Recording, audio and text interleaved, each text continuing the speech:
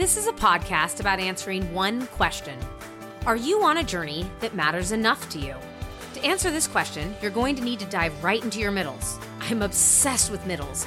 I've come to think that middles deserve another look. To ensure that you are on a journey that matters enough to you, buckle into that middle seat and let's go on this adventure together. #welcome aboard. Hello, everybody, and welcome to today's episode of the Mala in the Middle podcast. I am thrilled to have both Eric and Emily Orton on today's episode, and I think you'll quickly find out why I am so thrilled. A bit of an introduction on both Emily and Eric. They have co-authored the book 7 at Sea, Why a New York City Family Cast Off Convention for a Life-Changing Year on a Sailboat. The New York Times named it a top 10 travel book of 2019. It's fabulous. Get your hands on it as soon as you can. It's got every twist, angle you could imagine. Of course, if you're from New York, you're going to love this. And if you're not, you're going to have what you think New York families are like and think about them being on a sailboat. So Emily and Eric currently live in New York City with their 5 children. All 5 of them are fabulous. I've had the pleasure of knowing them. And just a little bit of background on each of them individually. Emily is a former public school teacher, and she's turned homeschool mom since 2007. She's also written for Your Teen Magazine, New York Metro Parents, and Dare Dream Do, which is awesome. And then Eric is a former Broadway tour manager and playwright. He managed such shows as Wicked, probably familiar with that one, and Les Mis, also familiar with that one. His original musical Berlin won an Emmy and several other awards. He recently achieved a life goal of climbing El Capitan in Yosemite. I've climbed Half Dome, but Eric has clearly he has climbed higher than me. Eric, I try though. and the two side of Half Dome though, that's the trick. Yeah. I was on the side with more people. Okay. Yeah. And they both, Eric and Emily, they spent the past 4 years traveling by boat, van and plane across, get this, the South Pacific, Europe, North and South America, which makes them some of my favorite people to follow on all social media platforms because their pictures are amazing. And I'm always very jealous of wherever they are as a world traveler. And we won't talk about COVID and traveling because it makes me really sad. Mm-hmm. They speak and teach on navigating change, and you're going to see why from the book, and living really a better story. They recently co-founded the Awesome Factory, which is the best name for a company ever, a marker space for really a meaningful life. I think when I think of Eric and Emily, I'd say that they're getting ready to launch their course, Dreaming with Discipline, where they teach the Awesome Factory framework. And if that's not enough, overall, I can share my own personal opinion of both Eric and Emily. They don't just talk the talk, they walk it too. And I remember when they were talking about taking their family on a sailboat, and as a New Yorker, I thought that was a pretty amazing idea. I remember a lot of New Yorkers thinking it was an amazing idea, and a lot of New Yorkers thinking it was a crazy idea and a silly idea and an idea that was all talk. And when you meet Eric and Emily and their children, you go, okay, no, they really do what they say. And that goes a long way. So Eric and Emily, can you tell I'm excited to have you here? We're excited to be here, Mala. Thanks for that. Yeah, this is so fun. For that introduction. Very generous of you. It's easy to do it. It's easy. Yeah. So we're going to just, what this podcast is all about. It's all about people figuring out and navigating journeys that matter enough to them, which I think your journey at sea with the 7 of you dials right into the questions that we ask on this podcast. And also, obviously, we're big proponents of middles because the belief in the premise is that middles are the only way to really connect and achieve personal transformation in these moments. And getting to answer that question, am I on a journey that matters enough to me? So I can't wait to hear what you have to share with everyone. So let's start with the question. Let's do it. When you hear the question, are you on a journey that matters enough to you? What do you hear in that? What does it mean to you? And you can speak together. You can speak separately or individually, wherever you want to go. Ladies first today. Oh, thank you. Yeah, that's actually really good. We practice not interrupting each other as just one of our... Because sometimes we do that. What?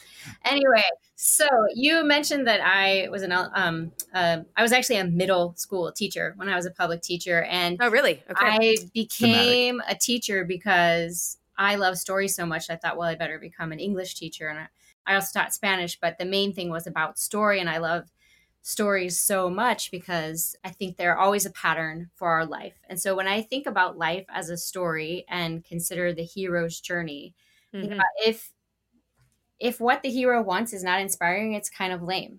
You know, they're not going to be willing. If they can get it already, then why don't they just get it? It is only interesting when there's some kind of uncertainty or an Mm. obstacle or an ambiguity and there's a risk and you're like, they don't know how to do this thing or they don't know how to solve this problem and then they just step forward. So how I have kind of thought about that journey is like, you know, it's a journey that matters enough to you when you are willing to overcome some kind of obstacle.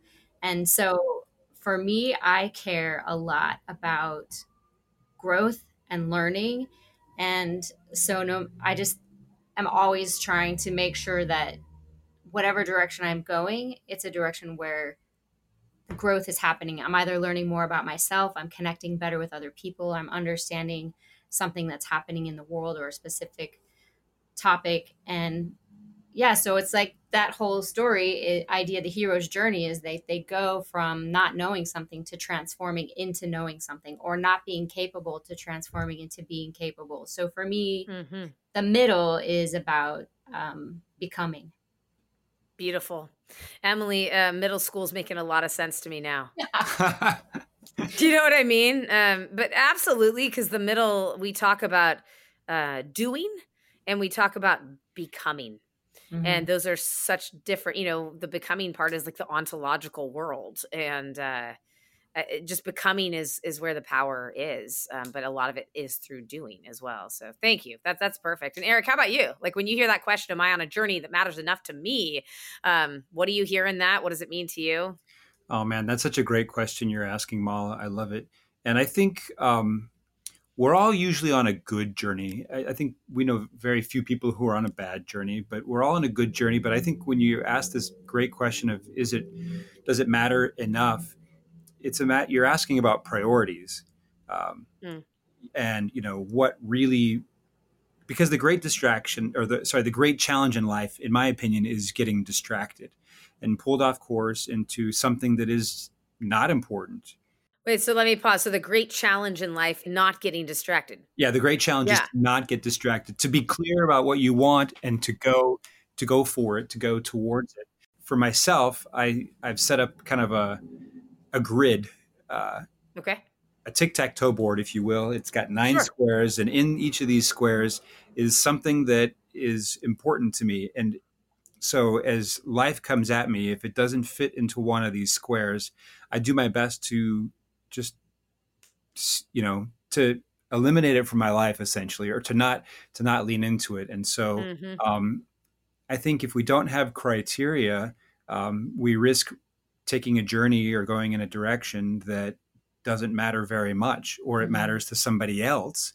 And so I think trying to get clear on what matters to each of us, for you, your journey, for Emily, her journey, for me, mine, and us as a family, being clear and committed is I think the hardest part.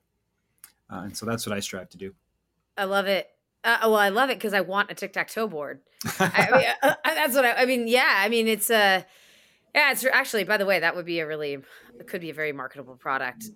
Really, I mean, that would be awesome. Hit me up. I'll make t-shirts. Yeah, but that idea of it's a priority grid, essentially, right? Does Yes. this matter enough to me? If it fits in, great. If not, I try to eliminate it. And I know that I wouldn't be perfect at that. I'm sure, Eric, there's every now and then a 10th or 11th square shows up on the board, right? But Yeah, I'm tempted. I kind of want to round it out and add surfing as the 10th square. I just don't know Oh, that's been tough. where. Yeah. that's the title. That's like the 10th square. the 10th square. Actually, if you draw a box around the whole thing, that makes it. That's it. That's it. There That's we the go. 10th square. It's like 3 activities he always wants to be engaging in, 3 locations that he wants to be in, and then the other 3 are like love, serve, grow. Like I need to be doing one of these. Actually, not mostly You accurate. know yours better. Yeah, but basically, like, I mean, not that I don't know if you want to get into this, but one of them is places I want to live. So one is the city. Okay. One is a boat or the ocean, and the Okay. other is the country.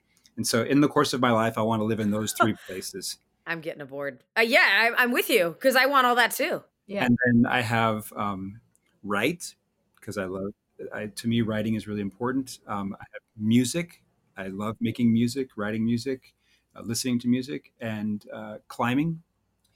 Usually for me, that takes the form of rock climbing, but, also mountains and other things. And then I have learn, serve, and love. Yeah. Learn, serve, and love. And so if it's not one of those 9 things, I try to cut it loose. Yeah, what am I doing? And then there's surfing. That's just trying to figure that one out. That can fall under learn. It's kind of under love and learn right now. Yeah, no, surfing. Usually a husband, it doesn't matter, a husband or a wife has like a 10th square that will go unnamed or will be called out. So surfing, I was watching Seinfeld's latest stand-up on Netflix. He talks about golf, and he talks about the acronym being get out, leave family. And he just is like, his riff on golf is hilarious, right? But that would be a 10th square for a lot of people. Let's go to the next question. When and how did you know, and I think this is really important, did you know that you were not on a journey that mattered enough? And what signaled that? Was it obvious? Was it glaring? I'm assuming you've been in that had that experience where you went, whoa, like this is great, but this just doesn't matter enough. It just doesn't. So Emily, Eric, whoever wants to start. Yeah, I think for me, the real signal is when I'm not willing to make the sacrifices that are required to overcome the obstacles to go on that journey. So like for me, it was really specific when I was teaching middle school, and I was also expecting our first child. And they were making me this offer, which sounded so great because everyone wants to get an offer. It feels good. So on the one hand, at university, they were like, my advisors were like, you need to just go straight for the PhD. And then if you just teach 3 years and come back here, come on faculty, this is, the thing. We want to help you make this path happen. And then at the school where I was teaching, they were like, we want you to come back. It's great if you just want to come part-time and you can run the language department and make all the decisions that are happening there. Not English, but they really wanted me as a Spanish teacher. And I was like, wait, then I'm going to have to just realizing the sacrifices I was going to have to make having a new baby and being like, oh, find someone to care. How is I going to feed her? This salary cut is going to be for the part-time. It was just kind of the risk reward balance. And then with, at my kind of mentors, their offer, I was like, wait, well, when am I going to be the mother that I want to be? And I think a lot of people can figure this out in all different ways. This was just the dialogue for me personally. And I realized that, those weren't sacrifices that I was willing to make. And rather than having a small impact on hundreds or thousands of students, I wanted to have a super deep impact on the kids that were in my immediate family. That's where I was as a decision maker in my early 20s. They also had thrown in a little zinger of saying like, oh, you could they had said something negative about my husband, saying like, you could support your husband's theater habit. You could support your husband's theater habit. And I was like, dang, you do not even know this man. So I was like, wow, he didn't need any help, But anyway, I love it. I love that it was a habit. Right. It's an addiction, It's matter. Like heroin, theater, whatever, So it's fine. One of those. Good, but at the bottom line, whatever decision I made, either way, if I had said, yeah, I'm going for the PhD, then it would have meant those sacrifices were worth it to me. But when I was looking at what I actually wanted, it became very clear I wasn't willing to make those sacrifices. Ergo, I must not want it that much. I must want this other thing better, more, So that's how I made the decision. Right. There you go. Am I willing to make the sacrifice? Am I willing to sacrifice said XYZ, right? Whatever it is, to go for it. Yeah, I love that. I love that answer. Eric, how about you? How did you know? When did you know? What signs did you look for to know, you know what? Great journey, but doesn't matter enough to me. Well, I think the moment that comes most to mind for me was when we came back from sailing, and I had been very worried about money all along the way because we didn't have deep pockets when we took that trip, and we couldn't afford to keep the boat once we were back. And we were back, and I didn't know if I was ever going to get a job again after just kind of quitting and walking away from work life and having a big gap in my resume. But fortunately, I was hired back at the exact same job I'd had before. And so I found myself sitting at literally the same desk, doing the same work, sitting next to the same people, having just gone through this massively transformational journey of sailing with our family from the Caribbean back to New York and living on board for a year. And I was like, no, this isn't going to work for me anymore. I can't be here. I don't know what I'm going to do, but it's going to be something else. And I started looking around, and I lasted back at my old job 6 weeks. 6 weeks. So, but Eric, as you were on board and on the trip, and you just said, you were worried about money. I mean, how did that, and then you came back. I mean, how did that feel? Like, was it? Were you anxious? Were you sad? Emily, you can fill in the blank there too. I mean, how did that show up? It was like getting to shore and getting internet and checking in and like sending out queries and checking back for leads and constantly asking like, oh, what are we going to do? What am I going to do when we get back? Like, that's how it looked in the everyday. It looked like Eric not relaxing and enjoying the moment we were having. It looked like Eric wishing he had answers for the future so much that he couldn't be present, on very many occasions. And he was like, oh, I could have enjoyed that so much more if I wouldn't have been so worried. And Eric, what were you feeling?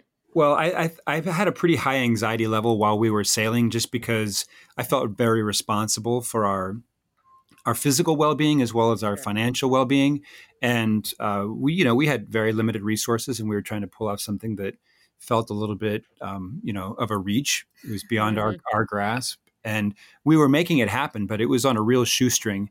So, all those things that Emily said, I was constantly checking in on, opportunities, and because we would love to have stayed out if I'd been able to sort of make the money piece work from the water, but we weren't quick enough studies on that trip to make it happen. But so, a lot of that experience was tainted. And we talk about this pretty candidly in the book. It was just, everything was seen through the lens of, oh my goodness, how are we going to pay for life? It's like, and that's, I think most people live most of their life through that lens. I think so. I don't think that's a foreign lens at all. No, I think that's the curse of the middle, because you're in the middle and you're always like, how's this going to turn out? But now afterwards talking about it, you're like, oh yeah, and it was fine. But it was not how it felt going through it. Yeah. Well, and I think the difference, Mala, for me was when we got back, and all of that uncertainty that I just gone through the previous year of, moving aboard a boat and not really knowing what we were doing, despite all of our preparation, and then figuring it out and sailing from island to island and getting there and realizing, oh, you know what? There's just always going to be a certain amount of uncertainty. And every time we got to an island or a new anchorage or what have you, we figured it out. And so when I got home, and once again, we sort of, landed, like we got home and we got a job and we figured everything else again, I was like, you know what? I can do that again. And you know what? This time I know going into it that I'll be able to figure it out, even though I don't know all the answers now. And I don't even know all the questions yet. And so when I decided to leave my very safe, secure job with benefits and all that sort of stuff to do something that was, professionally speaking, was very high risk, I was going into sales, and I wasn't just going into sales. I was going into 100% commission sales. Whoa. With 5 kids, and the oldest is just getting ready to graduate high school. I just thought, but, I was like, you know what? My confidence level going in was so much higher. I never would have done it before. First of all, because I never saw myself doing sales. That was not me. I wasn't that kind of guy. And so just like I didn't see myself as a sailor beforehand, I didn't see myself as a salesman now. There's a little bit of a pun in there. Oh, I guess. Yeah. I got that. I just want to make sure that's not going over the heads of any of our listeners. No, it is so smart there. It was not overlooked. It was not overlooked. Thank you. So going into that job, first of all, I got home back at my desk, and it was 2 weeks before I decided I was leaving, and 6 weeks until I actually left. Okay. And then I launched into this whole journey that was, again, transformational because going into this new job, I had to face a whole new set of fears, a whole new set of uncertainty, and a whole new culture. And really. a whole new culture. And I think, I don't want to get ahead of ourselves in terms of what we're going to talk about today, but just being able to sort of head straight into ambiguity and uncertainty with a higher level of confidence and calm than I'd ever had before was the best thing. So that's for me, that's what it felt like, going from a place of anxiety, always worrying about money, pre-sailing and during our sale, and then going into a place that was like, you know what? I don't have it all figured out, but I'm going to figure it out. Yeah. Right. And so but the 6 weeks, I mean, you said 2 weeks in, you went, this is not, no. Like, I'm not on a journey that matters enough to me. How did that come to you? Was it just obvious, or, cause that's cause a lot of people would have stayed, you know what I mean? They would have stayed on. Yeah. Even though they got signals and, signs and. A lot of people he worked with are still there complaining about being there. So what did you do? What did you know, Eric? What did you see or not see, or, what sign did you get that you went, you know what? No, not for me.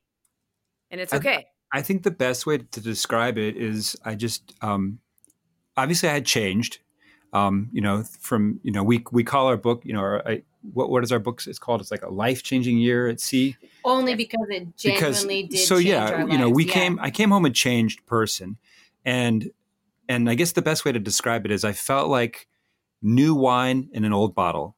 Ah, okay. And I was like, that makes sense. This is the wrong space for me. I don't fit here anymore. Mm-hmm. So I need to go find a new space to be, because I'm a new kind of person.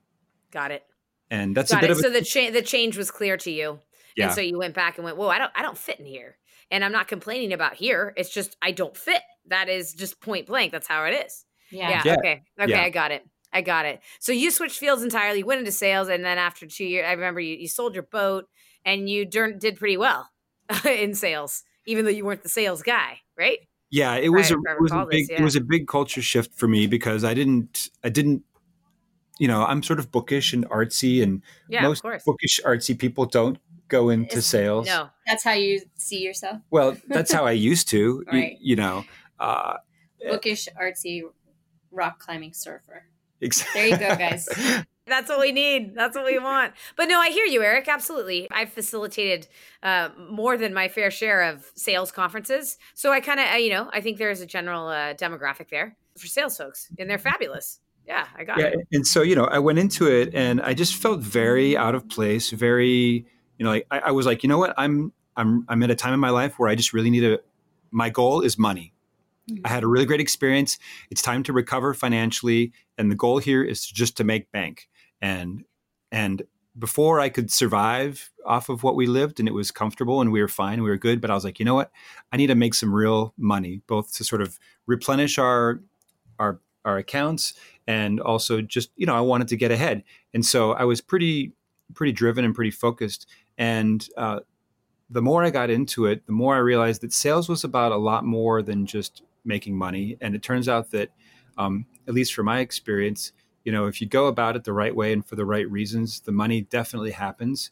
And I was able to triple my income doing this new kind of work, which was, it was, again, transformative for me. But I realized that in this process, I was facing additional fears. And really, I've since written about this, and I have a book that might come out at some point. But for me, going into sales, it was a very spiritual journey. And I had to get down to who I really was, what really mattered, and, sort of why am I here on this earth? Uh-huh. And I was facing, all kinds of uncertainty. And like I said, with fear, my goal became, I want to find fear, dig it up. I want to dig it up to the root and burn it. Yeah. Yes, I remember you. I love this. I bolded this. I highlighted this. I was like, because I was going through our notes in the book and all these things, and I went, wait, that line is so good. I want to dig it up. When you're thinking of fear, you once said you want to dig it up at the roots and just burn it. Yeah, because I've just realized that fear is wasted energy, and fear is, a lot of people say that, fear protects us and it helps us. And I think, I just to clarify, I don't believe in fear. I don't believe in being stupid, but I think that when people say fear, what they actually mean is awareness. Yeah. That, if you want to teach your kids that if you touch a hot stove, you'll burn your hands. You don't want to teach them fear. You want to teach them awareness. But I don't think fear actually really serves us well. Fear and worry are both choices. And when we go there, we're not our best selves. And when we live from a place of fear and worry, we're not living our best life. And my belief is that if we're going to try and navigate uncertainty and ambiguity, we don't learn to overcome. We don't strengthen ourselves in that way by clinging to certainty. We learn to navigate uncertainty and ambiguity by walking straight up to it and looking it in the eye, shaking its hand, and dealing with it. Mm-hmm. Mm-hmm.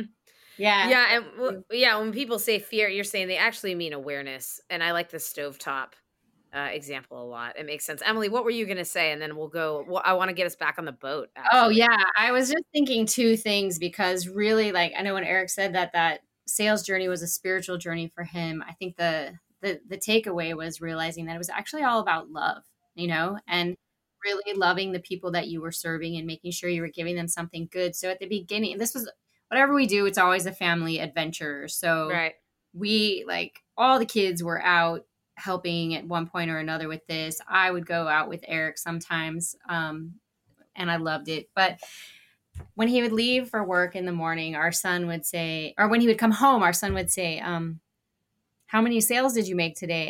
And Eric was like, ugh, I just don't even like how that feels. And he taught him to ask him a better question, which was, how many friends did you make today?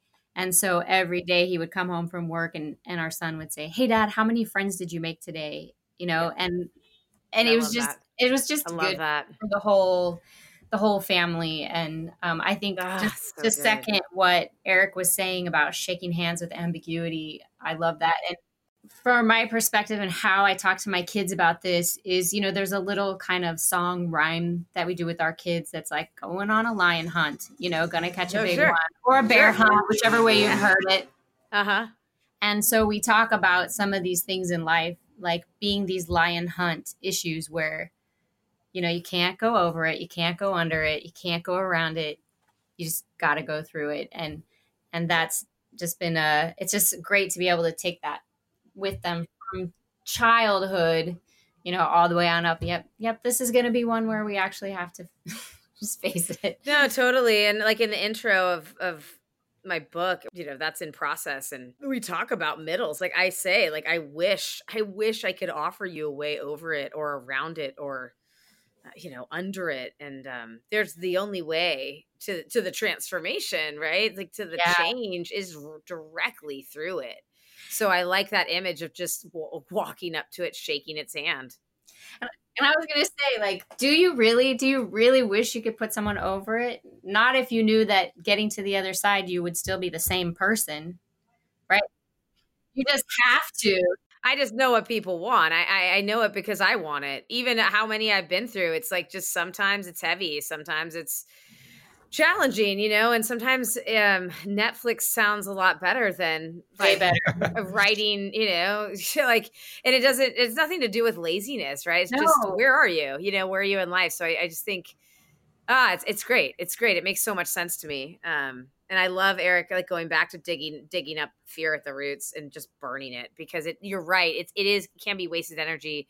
It doesn't, the narrative we have around fear, and I collapse this often with scarcity, doesn't serve us very often. And I remember a coach telling me, well, Mala, that neural pathway, you're trained. I mean, you hear fear, you see scarcity. And this is why I want to get back on the boat because I want to hear about like the whole fear and scarcity that popped up there. But, she said that actually you have to create a new neural pathway because and she said, her advice to me, this was just last week actually, said one of the routes there is compassion. And it's really compassion. And I think that's kind of what you were leaning towards, Emily, with the love and the relationships piece, and then self-care, which I thought was really interesting. And so I love the upgrade of the language for your son, because anyone who's stellar in sales, and Eric, you became stellar in sales, knows that it's not about selling anything. It's about the relationships that you have. And that's what makes people good, right? For sure. Yeah. It's really, really cool. Any other comments here before I ask you the next question? Well, if you want to get back to the boat, I would say that sometimes Netflix is the right answer, but only for a little while. Because when we went, I used to be like this person who always wanted to read the quotes that said, like, do something that scares you every day, And after we had lived this exposed life for so long with all our kids, I came home and I was like, I don't want to do anything for a while. So I think there needs to be a rest period in the cycle, right? Where you kind of process and refuel and then get out there again. But when we first went on the boat, tell us, like, did it immediately get to something that mattered? I know you pivoted and there were a few different paths to getting to the enough on your journey. And then you had started telling me, you're like, oh, Mala, we pivoted so many times. So like, hard. Since the boat. And but like, what was it like when you first started? And everyone's excited, right? You guys are all pumped. Yeah. So first I didn't even want to do it at all because I was scared of deep water, but we pursued. Were you really? Yes, truly, for over 30 years. So we, oh my gosh. Okay, so how did you get convinced into this then? Oh my gosh. Put her on a mountain, Eric. Jeez, don't put her in water. Sales, apparently. Yeah, I was like, what about the mountains? So risk reward came to where he was like, I think the 7 of us on a boat would be enough universe for me. And I started thinking about like, what would this experience be like for our family with Eric available full time, with like hands-on experiences, with being in brand new environments, like you said, creating new neural pathways together, galvanize our family, learn so much, discover about ourselves. I was like, okay, it's worth it. I will take the lessons, As we got deeper into the lessons, I finally kind of had to face that fear. And it happened on the first, we kind of crammed 2 courses into 1 week in the Caribbean during hurricane season, because it's way cheaper during hurricane season. We didn't have any hurricanes, thankfully, but that's when you can get the good price. So we went to the British Virgin Islands and we had the most incredible teacher who was so patient. That's just a tip for anyone teaching anything, right? The love and patience, it's what makes the learning possible. So everyone else in the course was out snorkeling. And this was the second time I was sitting alone on the boat by myself this week, just like, haha, I'm scared of the water. I feel like an idiot. Wow. And I realized, on land, it's not a problem, but this is a place where that fear is actually really limiting me. And so I put on a mask and I put on my fins and I was like, let me just try getting in. This water was 30 feet deep. And I just sang, that's deep enough. Deep enough to be scared. Deep enough for three swimming pools deep, right? It's like, yep, okay, yeah. I was really scared, and I was I started kicking as fast as I could, and I was singing these little like Sunday school songs to myself, which I still do when I get scared. These little affirmations, but on high speed. And then I saw this green turtle, swimming. And that was so cool. And then I got really scared again. And I was kicking as fast as I could. And I made it to the reef where everybody was. And I seeing it for myself in real life, surrounded by the water, like so much more impressive to me than seeing it on a nature video or something. I was Right. totally overwhelmed by how fascinating and beautiful this underwater world was, with the sea fans and the parrotfish and like every different color of fish that I didn't even know how to name, because that wasn't in my wheelhouse. And I forgot to be afraid. Like, I was so in love, I forgot to be afraid. So Eric tapped me on the shoulder when he realized I was there, and he said, "Hey, getting ready to swim back. Do you want to swim back together?" And I was like, "No way!" And this is like my new favorite thing in the whole. You're like, world. what? Why you do this?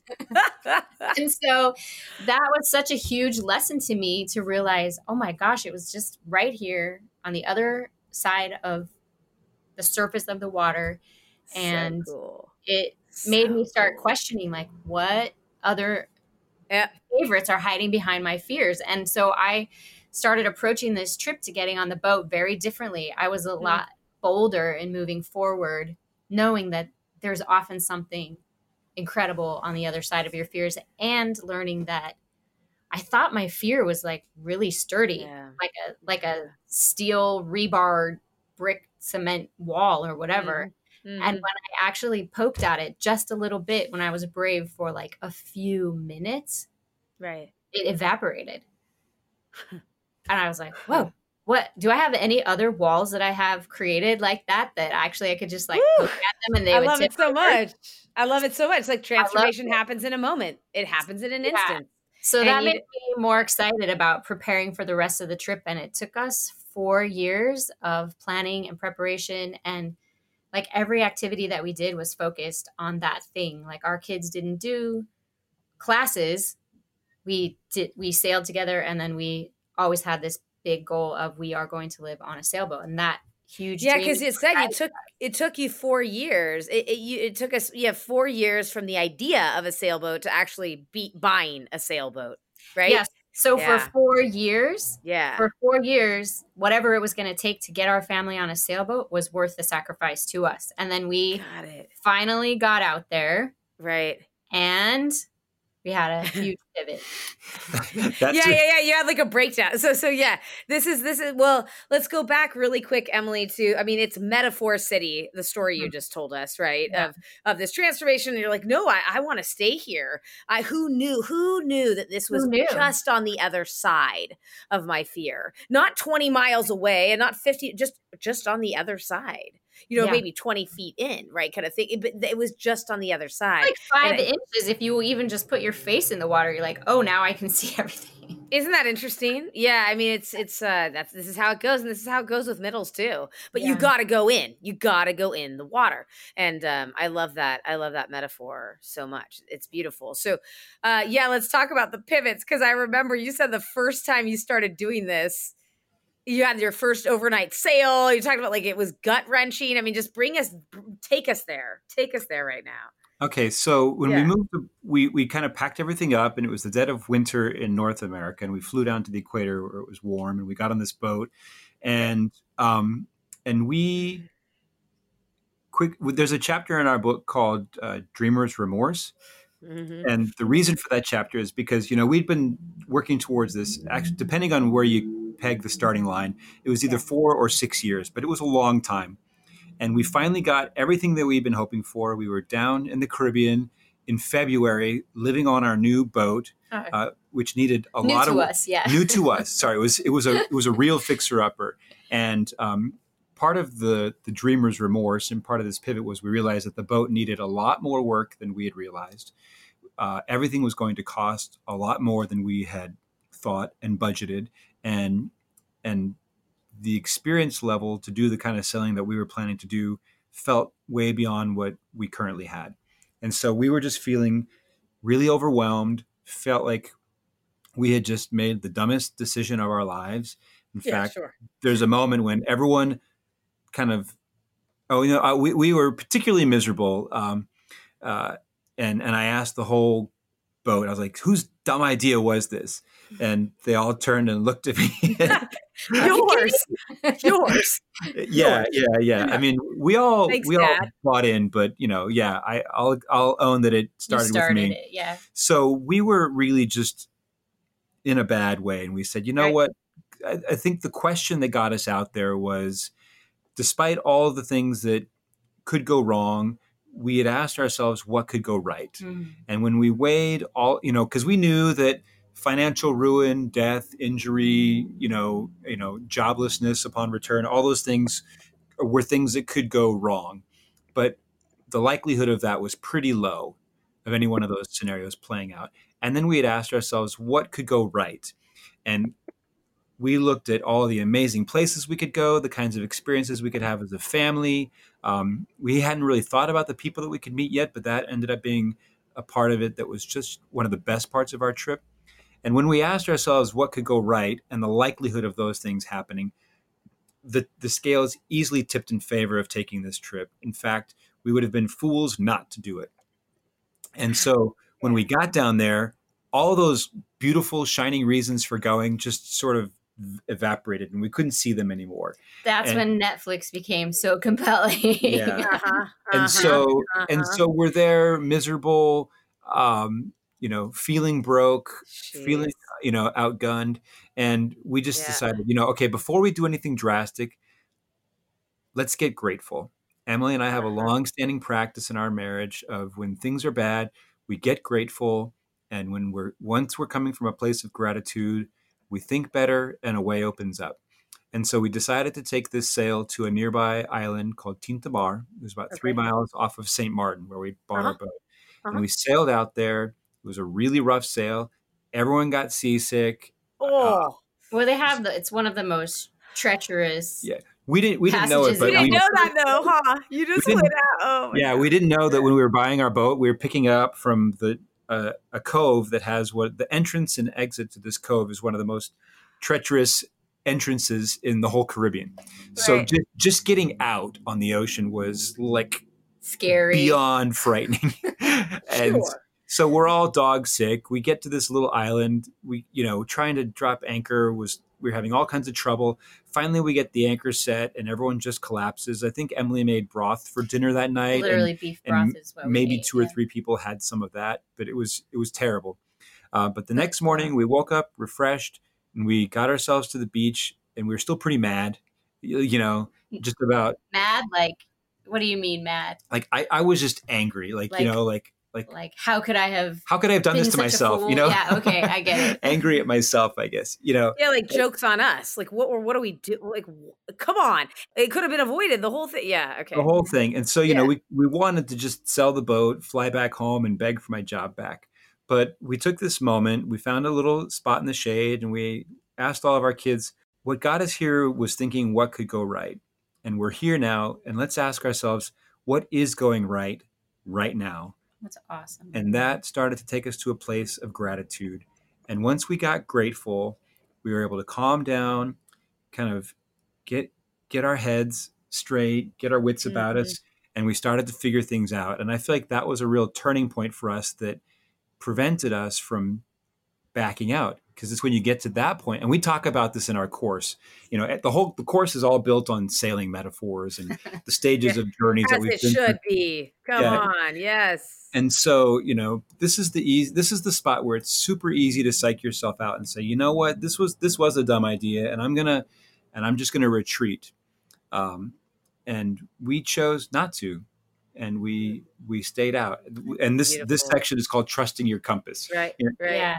And I think didn't you say, Emily, didn't you have that moment you're watching planes? Oh, like, yeah. Flying overhead, and you kept thinking like 6 hours away. Yeah.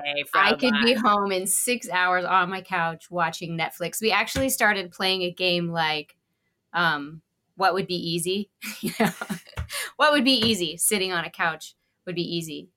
Ordering pizza would be easy. Like we were just talking all these things we could do that would be easy. That would be way easier than like washing our laundry in a bucket by hand and, making our own water and just whatever, the things that were hard. But when we asked the kids what they were grateful for, all of the things they were grateful for were things that were happening on our journey, like the time that we had together, or being in the water, or being able to see the stars. You can't really see the stars from New York City unless there's a blackout. So it's just, it was just so helpful for us. And, thank goodness to Eric for pulling out a phone and like filming that, because we have that recorded for our family. It was such a pivotal moment for all of us. And Yeah. that's when we were like, you know what, it's worth it, the sacrifice to keep going. And then that turned out to be like one of the hardest parts. And after that, some things opened up. It did get more beautiful. We made friends. Oh man, we just would have missed out on so much, not just from that trip, but on who we became and everything that's happened since, because we stuck it out. Uh-huh. Mm-hmm. And again, back to the becoming, right? Yeah. And didn't one of your friends offer you a Oh yeah. way to learn about relationships, Eric and Emily? But you want those kind of relationships, right? Like they said you could drive, they offered you a van. You were in Europe at some point. And you could drive it across. Yeah, well, one thing is, if you're going to be the type of person who's willing to take a risk like that, you are going to join a community of people who are those kind of people. And so then this whole other like echelon of opportunities becomes available, and you have this capacity to say yes when you see them. And so I'll let Eric tell what happened. But I think what happened is, going back to what we were saying earlier about credibility, is that we'd said we were going to do this one thing, and people thought it was a cute idea when we started living, talking about living on a boat. People didn't believe you, right? Yeah. But once we had done that, people started to believe us. And also we started to believe ourselves, and we built credibility with others and within ourselves. And so people kind of trusted us with crazy invitations and crazy opportunities. And we got invited to house sit in Hawaii for 2 months. And Twice. We said yes. And we went and we did it. And then we got invited again, and we went. And so we were home, and we were talking with some of our sailing friends who had since moved to Portugal. And they had sold their boat in the Caribbean, and they'd bought a new boat in the Mediterranean, and they needed to move it from Turkey to Athens. And you're like, I got that. So they moved it from Turkey to Athens themselves. But then they wanted to sail. They said, well, we're going to need some help sailing it across the Mediterranean and the Atlantic back to the Caribbean. And do you guys want to help us out? And we said, yes, yeah. we did. Yeah. And a little backstory on this. When we were with them in St. Martin, and this was, again, sort of going back to my worry, we felt like they were all heading south to Grenada, where you go to sort of sit out hurricane season. Mm-hmm. And you had to make a choice. You have to go north or south. And south was kind of a risk because it's further away from home and more uncertainty. There's a time commitment too, like a whole season. Yeah. And we didn't know how long our money was going to last and all that sort of stuff. And so we said, you know what, we're going to go north, because north is towards home. And we know that eventually we want to sail back home and all that. And so we when we left St. Martin, we said goodbye to our friends. It was very sad, and sort of our hearts wanted to go south, but our head said, the right thing to do is go north. So we're glad we did, but at this point, our friends are saying, hey, do you want to come? Yeah, fast forward several years, and we'd written the book, and the book wasn't paying the bills. It wasn't published yet. And it wasn't published yet. But so, we're getting towards the end because I'd left sales to do this other thing. And we didn't even talk about why I left sales, but I, we were pivoting to becoming authors. And basically, we felt like we were going to be out of money by the time we got to this opportunity. And they said, do you want to come to Europe? And we need help sailing our van our van. We have a van that we need to drive from Greece to Portugal. And then we need help sailing our boat from Portugal to the Caribbean. Do you want to come? And we said, you know what? Yes. Again, because, we're like, this is the kind of opportunity that if we were retired, we'd want to go drive a van across Europe, and we'd want to cross an ocean. We couldn't imagine a better deal coming along. All of the pieces in place, and with people that we loved and places that we had wanted to go anyway. And we still had our kids with us. So we're like, it's not going to get better than this. It's not going to get better. Right. And I think it's kind of what I think you'd said when we've had previous conversations, it's like, Mala, get it, that can never be undone. It can never be undone. Like that can never be undone. And the value of that kind of investment, it just never goes down. Versus the investment in the boat or the apartment or the car or the whatever, right? It's interesting. Yeah, one of the things that we had learned, exactly what you're saying, is as we kind of went through each of these journeys, and you look back and you say, you know what, that's locked in. That cannot be undone.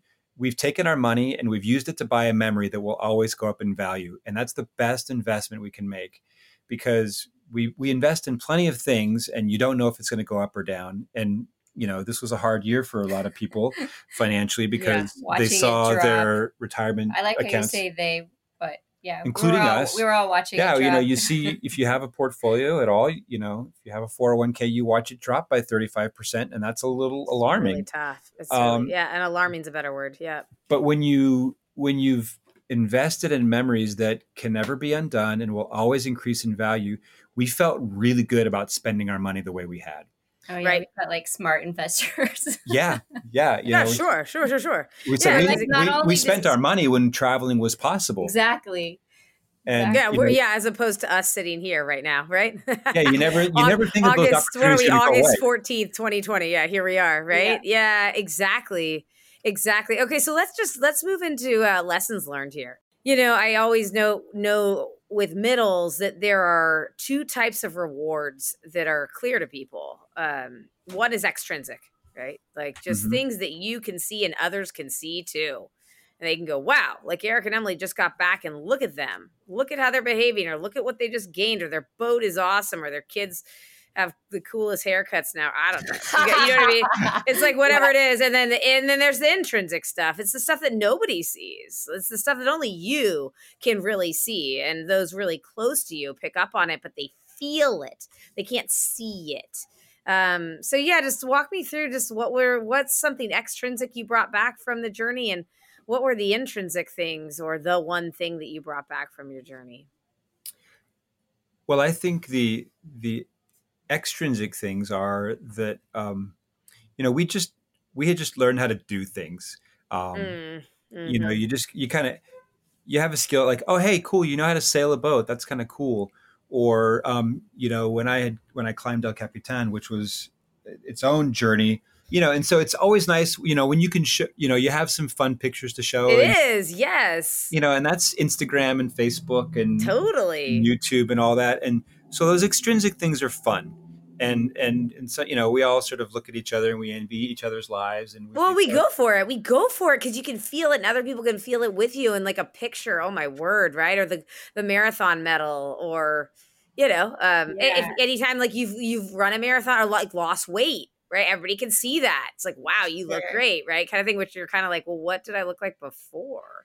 On the sailing trip, Eric did lose 20 pounds. Like, we weren't trying anything, but it just dropped. It's all that beef broth, Emily. Right? Yeah, all that beef broth. I'm on the seasickness diet. Yeah.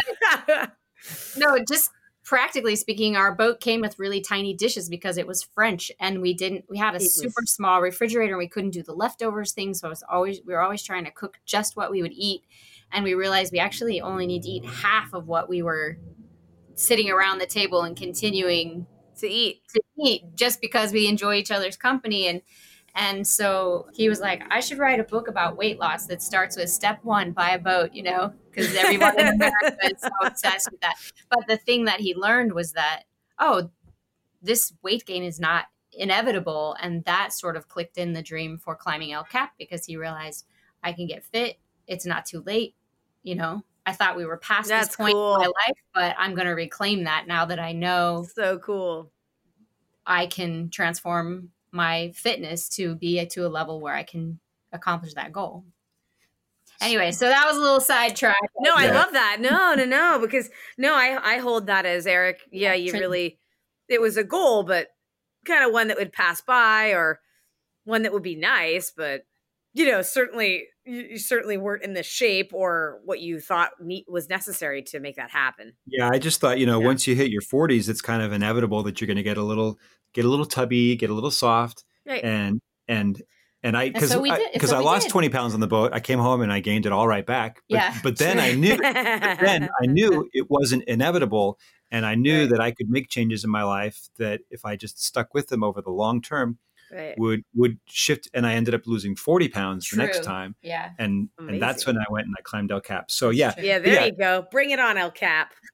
So yeah, those are the extrinsic rewards. And let's talk about the intrinsic stuff.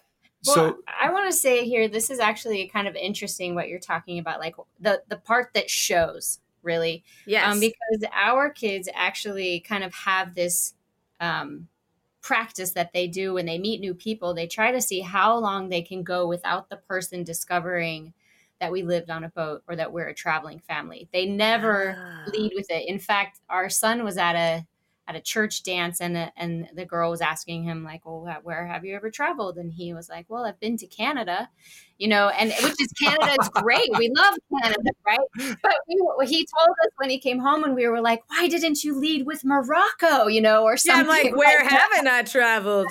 Here's my number. And it's just not that way, because, our other daughter has said, like, traveling isn't what made me interesting, and just because you want to, I don't know, there's just this feeling of like, I don't want to show off. And really the real value and the real treasure were the transformations that took place inside of us that you can't take a picture of, but it manifests in our new confidence or a boldness or a willingness to take There's a risk. The intrinsic. There's the intrinsic. Yeah, reward. that other people can see, but the intrinsic shift is, well, I'll say for our kids, as we were coming back up the East Coast on our sail, I asked them this question, like, what have you learned? And the oldest daughter was 17 at the time. And she said, or have you changed? And she said, I don't feel like I've changed, but I think I've become more myself, like that a crisis or those intense experiences really show you who you are. And so she just felt so much closer to her true self. And then our daughter, who was 15 at the time, said, I've just become comfortable being uncomfortable. And so, yes, our family relationships were galvanized because we shared so many stories and experiences that only we understand. And we had those, individual growth moments. But I think the takeaway in general was what we like to call 3 kinds of confidence. We've identified what Eric said about competence. When you learn a new skill, you become more confident. That just happens because you're more capable. And then he talked earlier about credibility. And when you do what you say you're going to do, even if it's something small, that builds your confidence. And we did so many small things that we said we would do and some huge things. And we value that credibility so highly that we're really careful what we commit to, now. And if we tell our kids a promise, then we try to keep it. You are your word. Yes. Yeah, that integrity became so important. And that was important to us. But when we got home, that was one of the amazing things. Eric had like headhunters calling him. They're like, here's a guy who will do what he says he's going to do, And so goes a long way. People trusted us. And the last one, I think for me, was the most transformative. I told you I was scared of deep water. Man, there's so many things I could list that I was afraid of. I was afraid, oh my gosh, I have so many girls. What's going to happen when they become teenagers? I've heard these horrible stories, or like all these different kind of fears I have. And you kind of want to control every situation or build in contingencies.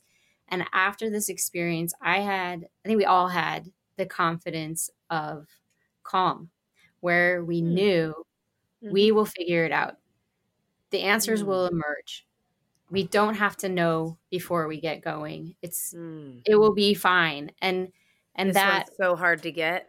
It's so hard to get. And I think hard to get. Honestly, for me, I think I needed an intense experience like this to figure it out, because when we really started moving and we weren't just hanging out at one island for several weeks, we would move every few days to a new island, a new currency, a new culture, new groceries, like whatever. I realized, wow, seeing it on repeat so close together helps me realize it's fine. We'll figure it out. We've never been here before. We don't know where anything is. We don't know anybody here, and it'll be fine. But in some ways, I have been here before, right? Exactly. Over and over and over and over. Exactly. But I've over and over gone to a new place, met new people, and just like, wow, the world that I see on the news is not the world I'm experiencing in real life, where everybody is trying to be helpful and, they want you to succeed and they want to be your friends. And I love it. I love these 3 types of confidence, right? Competency, which would fall into the extrinsic bucket, and then the intrinsic, the confidence and the calm. Yeah. Oh, the credibility. That's what it is. Yeah, the credibility. And Eric, he made the metaphor of these memories being a good investment. It's kind of a financial metaphor. And I think it's the same we do with the credibility. We talk about how everyone has a credit score and you know what your credit score, and that's so important to what you're able to accomplish financially. But thinking about like, what's your credibility score? What's your ratio of talk to walk? And we just want to keep that really high. Keep that score high. Yeah, keep that score high. Yeah, no, it makes, I love it. I love it. It's clear to me. It's clear to me and they all matter. Okay, so let's kind of wrap things up with middles. Golden question here. What have your middles taught you? I know they've taught you a lot. So, I mean, if somebody said, hey, top 3 things or top 5 things, what would you rattle off to them that your middles have taught you? Because I know that your trip was full of both of your shares of middles. Well, I'm actually going to double back to something that we talked about in earlier when in sales. I was the reason I left sales after a while to become an author was because I realized I was in training and the guy who was training said, you know, if you don't take responsibility, if you don't prioritize your life, somebody will do it for you. And for me, that really got to me and it shook me up. And I realized that as much as I was enjoying making money and getting recognized and being promoted and all those other things, that those actually weren't satisfying or really important to me. They were a journey that did not matter enough to me. And even though I liked making those amounts of money and everything that came along with it, I realized that I have one life and my time here on earth is limited. My time with my kids before they grow up is limited. And, you know, and if I want to do the things that matter to me, I should start now. And that's when because I'd been trying to write this book for probably a year and not succeeding. I had been able to write maybe 10, 15 minutes a day. On a good day, I'd get an hour. But that was not happening. It's hard too to get in the zone. 10 to 15 minutes is tough versus an hour is almost easier, right? And I kept saying to myself, this is the most important thing professionally. This is my priority. And yet I was not, my credibility score, as Emily points out, it was dropping because I kept saying something and I wasn't doing it. And so finally I said, if this is the most important thing, I need to commit to it. And that's when I left sales and we committed to write, and we took a year to focus solely on this book. And huge move. It was it was a big risk. It's not recommended by anybody. Yeah, that's it's a terrible career strategy. But I have to say, for me, it was such a pivotal decision because that was 4 years ago. And I think it's been 4 years since I've had a proper job. Yet we've had, in those 4 years, you know, Emily was talking about the timeline for the boat, and it took us 4 years to go from having the idea to actually setting sail. And the number of things that we've done in the past 4 years since then, like this pattern, this process that we've figured out, that helps us feel oriented amidst uncertainty, is the thing that has given us the confidence so that we recognize, oh, we're on this journey and there's going to be this excitement of beginning. And then there's going to be a couple of roadblocks and obstacles, and we're going to get into the middle, and it's not going to be as fun and as exciting anymore. It's going to become a drag, and it might even get kind of sucky. And that's where we decide, does this journey matter enough? Do I want to persevere here? Right. And if we've chosen wisely, then we do have the courage to continue persevering, and we see it through. And the number of times that we've been through that journey in the subsequent 4 years is what's really been the most satisfying thing for us. We realize that that's part of the cycle, that's how you engage with ambiguity and uncertainty and learn to overcome it, and how you evaporate fear. Taking away from the middle is just that that first huge journey. We were so worried the whole time, but what we learned from it was that worry was optional. And as we've moved forward, we continue reducing the amount of worry, and continue increasing kind of the boldness with which we move forward, and the ease with which we're willing to say yes to things because we have more clarity on what matters to us. So I feel like I respect the middle so much as the refining place, right? It is the refining place. And we have another guest on a different episode, she talks about the power of yes, and she just shares like how poignant, significant just that choice is to say yes. So I love to like take a little break. Like I said, sometimes Netflix is the answer. Do a little recharge, a little refuel, spend some downtime processing, not taking a risk, but like really leveraging your comfort zone so that you're then ready to go back out and say like, I'm ready for the middles again. I don't know what's going to happen, but I know I'm going to learn a lot, and off you exactly. go. And you got to be ready for it. And like, that's part of the self-care piece, right? Of the new neuro, the pathway. I don't think there is any greater self-care than figuring out what matters most to you and doing that with your life. Well, speaking of self-care, I think one gauge for me to help tell if I'm doing something that matters enough is if I ask if I talk about something in a way that says this is taking up too much time. Yes. Or do I want to give my time to this? If I talk about something as it's taking time, I know that's probably something I resent, and that's something that is probably not something that really matters to me. It doesn't matter enough. I love that. That's right. But if I say, I want to give my time to this, that's an indicator to me that I value this. It matters, and it's where I want to allocate my time, energy, and love. Even that language, right? Oh, this is taking my time. This is too much time. Yeah, and I'm able to tell myself. I love it. Gold everywhere. All right, let's go with this last question. Ready? If somebody came and asked you, they said, "Hey, I really would love your advice," and they're trying to answer the question, "Am I on a journey that matters enough to me? I really want to know." What advice would you give them? Top 3 to 5 things. What would you say?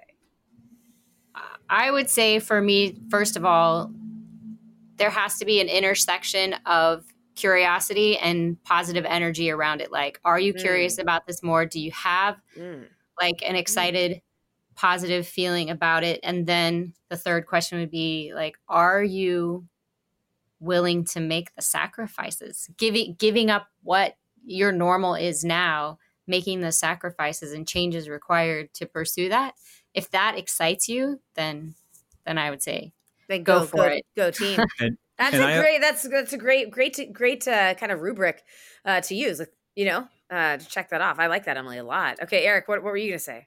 Well, I just finished reading Elizabeth Gilbert's book, Big Magic, and I was laying in bed reading it, and I read this out loud to Emily because I think it's such a brilliant question. The classic self-help question is, what would you do if you weren't afraid? He read it out loud to me because I was in a moment of fear. Emily, I can't resonate with you at all. I'm sorry. I don't really understand what you mean. The volume is real high on my fear right now, and I get it on loudspeaker. I say. So I'm reading her passages from this book because it's my second time reading it, and the classic question is, what would you do if you weren't afraid? And that's a very empowering question. But Elizabeth Gilbert flips it on, and she says, what would you do even if you knew you would fail? And I love that because what would you do even if you knew you would fail? And I think, like, what's a pursuit that's worth it for its own inherent value, not because somebody's going to buy it or you're going to become famous or you're going to become regarded for it. Would you travel if nobody knew about it? Would you write a What if your phone was broken? Would you still travel? Yeah, like would you write a book if nobody was going to read it? Would you paint a painting if nobody was ever going to buy it? Right. What would you do even if you knew would you go rock climbing even if you knew you never were going to get to the top? It really helps when you put actual situations inside that question. Yeah, right. It becomes really, really real. Just that certain things are worth doing simply because of the process. For me, that's how I feel about writing. Even if nobody reads a book I've written, like I've written this other book about, the spiritual journey of a door-to-door salesman. And I don't know what to do with it just yet. And if anybody, but you know what? I'm so glad I wrote it. I'm so glad. And I've shared it with a couple of friends and my kids. And if that's all that ever comes of it, I'll be so pleased. And that's a good gauge, good metric. Yeah. And so, those kinds of things. Certain things are worth doing just for the purpose of processing. Yes, because one of my favorite writers on writing is Brenda Euland, Mhm. and Mm-hmm. she talks about how the writing itself is the treasure. What happens to you in the process of doing it is really what is the best part. And then if it goes out into the world and it finds a place and it strikes a chord and it reaches an audience, wonderful. And you could say Mhm. the same thing about your podcast, which is Right. wonderful. And we could say the same thing about our Thank course you. that we're getting ready to launch. Is anybody going to buy it? Is anybody going to do it? We don't Right. know. We But don't know, right? we've learned so much and we've gained so much in the process that if nothing ever comes of it, fine. And there's a certain Yeah. place where you have to deal with the necessities of life, and you need to make a buck, and you need to be able to buy groceries and all that. And I get it, but there are certain things where would you do it even if you knew you'd fail? That's a great question. And I think, Eric, just to piggyback on that, I think, of course, inside intrinsically, you go, you know what, like the hustle of that was worth it. It would have been nice if I had XYZ number of viewers or followers or whoever, right? But man, like that it was transformative for me. It changed me, right? But Hmm. the ego is a nasty little side of us, right? Very Who persistent. very persistent, does not want us to be comfortable with that answer of no, but it was worth it for me. And I think that there's an Emily. I'm sure you have an intersection for that because because you need one for that. Like the Mhm. ego meets the whoever. It's just I think it's real, and I think it's important to acknowledge that at the end of the day, which voice is on loudspeaker? Is it possible to have both the intrinsic and the extrinsic be rewarded at the same time? Can we see that? And I just think that middles ask us to sit in that and figure that out of like, well, no, but really, does this matter enough? And yeah, so Eric, I love your example of writing and your story, right? That you've written. It's like, well, my son liked it. And it's like, well, if your son liked it, like, is that enough? Like, is that enough? And I think I speak just from my own experience here and just my own sitting in that question. Right. And when you ask, like what's making it not enough?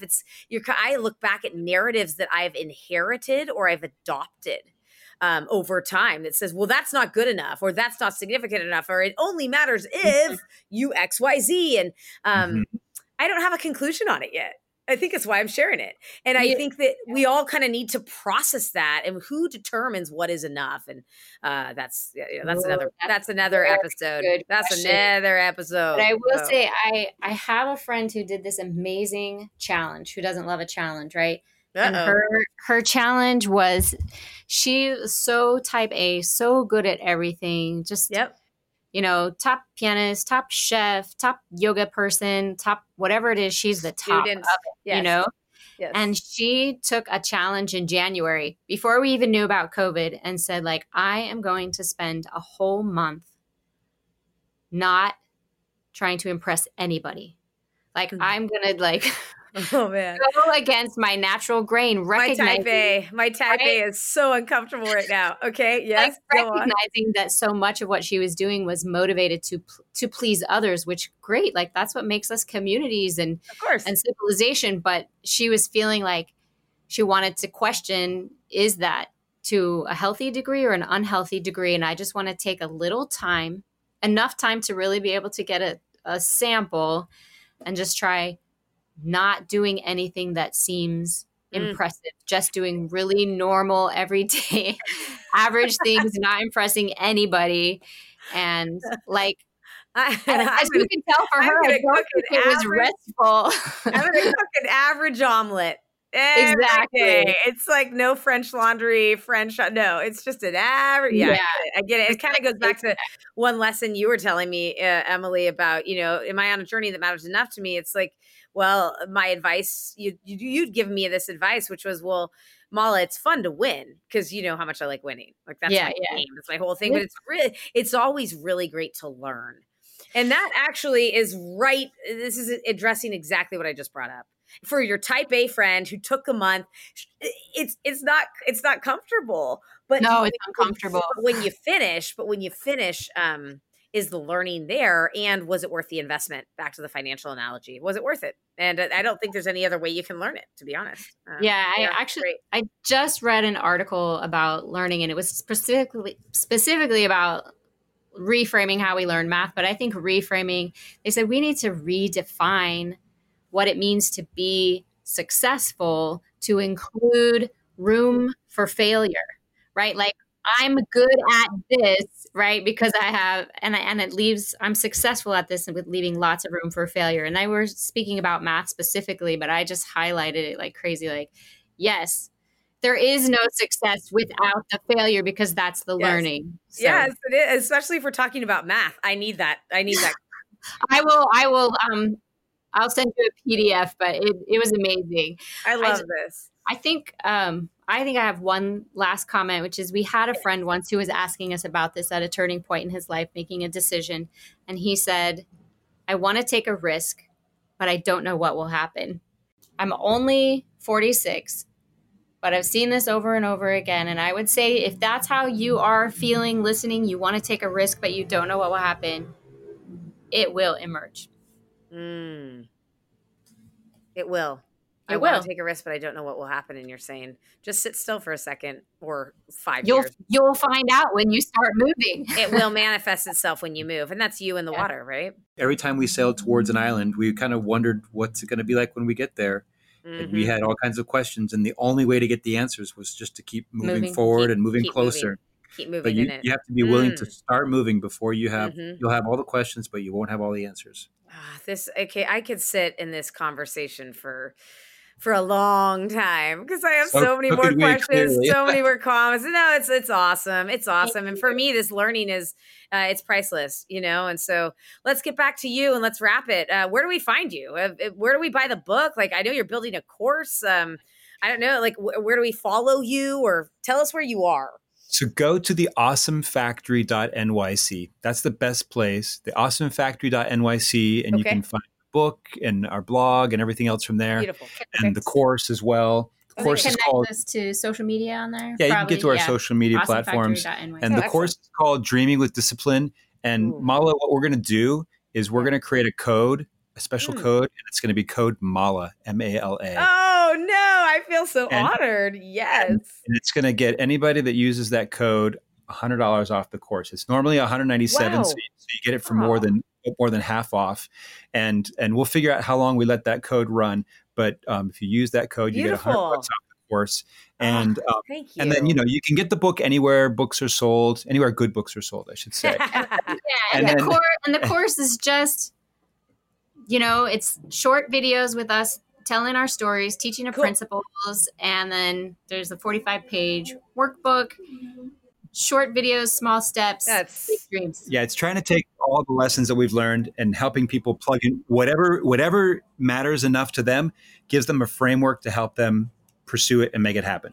Yeah. Beautiful. So basically, if you go sailing for a year with your family, you become this generous, everybody. This is what starts to happen. You offer things at 50% off. I mean, no, it's awesome. You guys, thank you so much. And once again, you guys, the name of the book is 7 at Sea. That's the best way to search it in Google. It's like, boom, it'll pop up. Yeah. 7 at Sea. It's Eric and Emily Orton have been with us on this episode. Thank you so much, Emily. Thank you so much, Eric, for sharing the wisdom, sharing the love, making me laugh, making me a little scared. And that's good. Really, really good. And so it's been so good for us too. We will talk very soon. And everybody, thanks for listening to this episode. We hope you enjoy it. Yeah, keep it up, Mala. Everybody subscribe. Yeah, subscribe away. Mala in the middle. Let's do it. Do it. Mm-hmm. Thank you for listening to today's episode. If you enjoyed the conversation, please, please, please rate and review the show on either the Apple Podcast app or wherever you listen to podcasts. This helps people find this show faster and easier. Also, as a textbook extrovert, I would love to hear what you think. Tell me what's working for you, what's not, and what you'd like to hear more of. DM me on Instagram at Mala Graywall. Again, that's at Mala Graywall, MALAGREWAL on Instagram. Thanks for listening.